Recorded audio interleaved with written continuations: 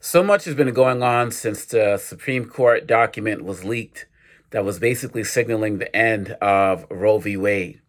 And quite honestly, it should not be surprising to anyone. It was expected. I know that there are Republican senators who are talking about they were misled, but the fact of the matter is, with people like Mitch McConnell, we've had an activist minded Republican Senate that wanted to, or Republican senators who wanted to make sure that we had these types of conservatives on the Supreme Court. And so it made complete sense to me that people like Gorsuch and Kavanaugh would lie about whether they saw Roe v. Wade as settled law. And there are a lot of people who are frustrated, who are protesting. I see people out there talking about I was out here protesting as a kid. Now I'm out here protesting as a grandma, and I'm with them, and I'm out there protesting in my own way and speaking up in every way I can. I talk about the importance of being an upstander, not a bystander, but I think it's also important for us to take a step back and reflect. This is not happening in America. All of the rollbacks that we're seeing right now, it's not happening because of the Republicans. It's happening because we who are considered to be quote unquote progressive, liberal, etc., we let our guard down. We let our guard down, period, bottom line.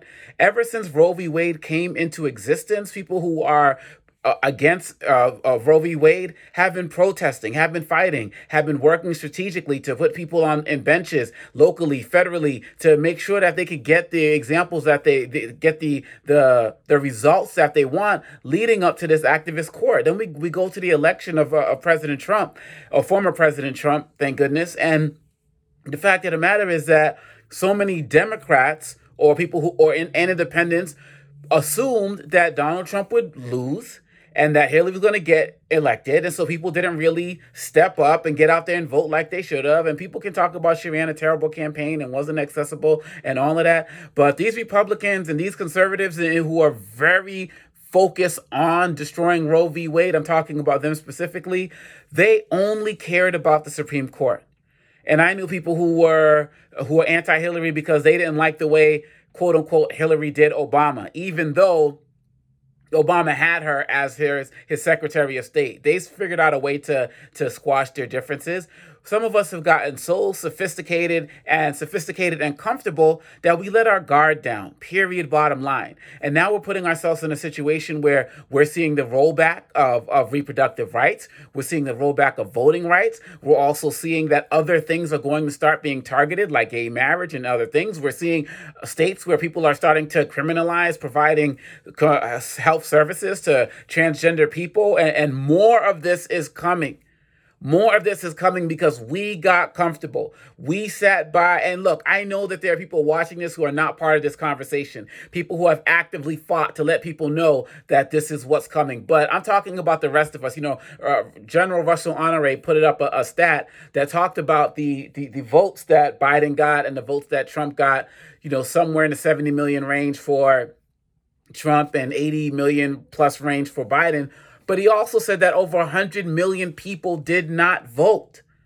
Over 100 million people did not vote. Is that you? Is that people you know? What's going to be the case going forward? Some of us who maybe watch this will be voting in the election 2024 for the first time, like my daughter, for example. So really, at the end of the day, how many more messages, how many more times do we need to see that these people will do anything to seize power and try to keep a non-level playing field where women won't be able to compete? We saw what Secretary Janet Yellen said about the effects of taking reproductive rights away from women and how that will affect them economically and affect entire families. We rolled this over into issues such as voting rights as well. My children are 7, 16, and and 13, and they have lost or are losing more voting rights and reproductive lives than when they were born.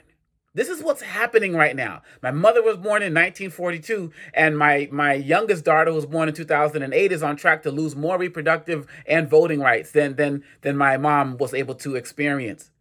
So what are we going to do with that, America? What are we going to do? Are we going to continue to just let people be comfortable in their power grabs? Are we going to let companies who are sponsoring these senators and Congress people who are out there fighting to destroy our rights, are we going to let that stand?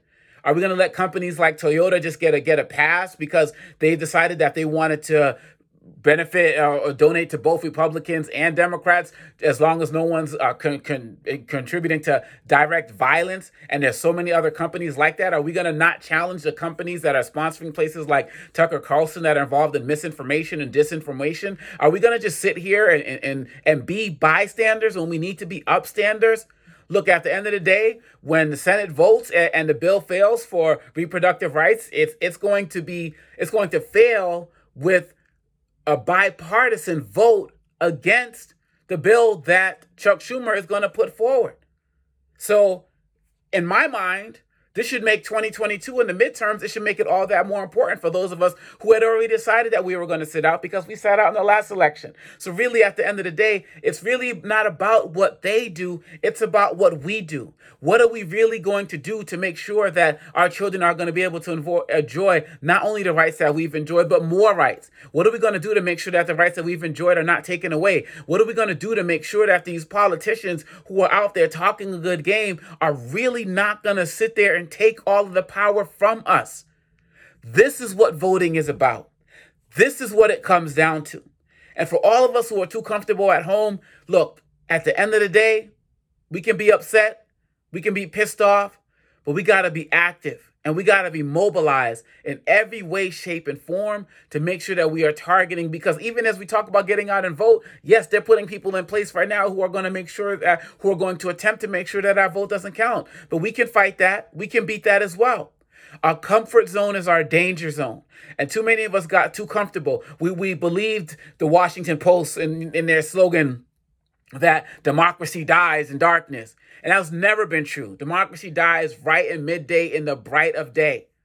And really, at the end of the day, we're seeing it happen. This is what happened with Nazi Germany. This is what happened in other parts of the world. We get so caught up when we study people like Hitler and seeing the ending effects, the genocide, the Holocaust, and World War II. But we don't look at all of the steps that went to put him and people like him in place.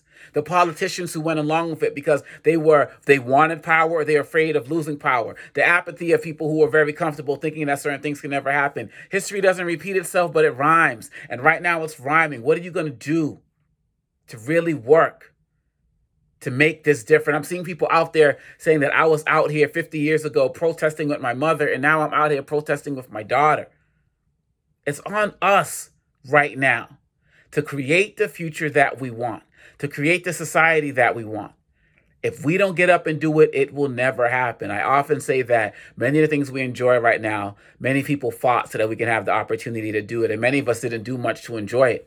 But the question is, what are you going to be doing today that 5 years from now, 10 years from now, 20 years from now, 50 years from now, people are going to be saying, because of what you did, I have this right, I have this ability. So we got to get out there and make sure that we up our intensity as it relates to fighting for women's reproductive rights. We got to make sure we increase our energy and intensity towards fighting for the protection of gay rights and transgender rights and voting rights and all of the things that people are working actively to take away.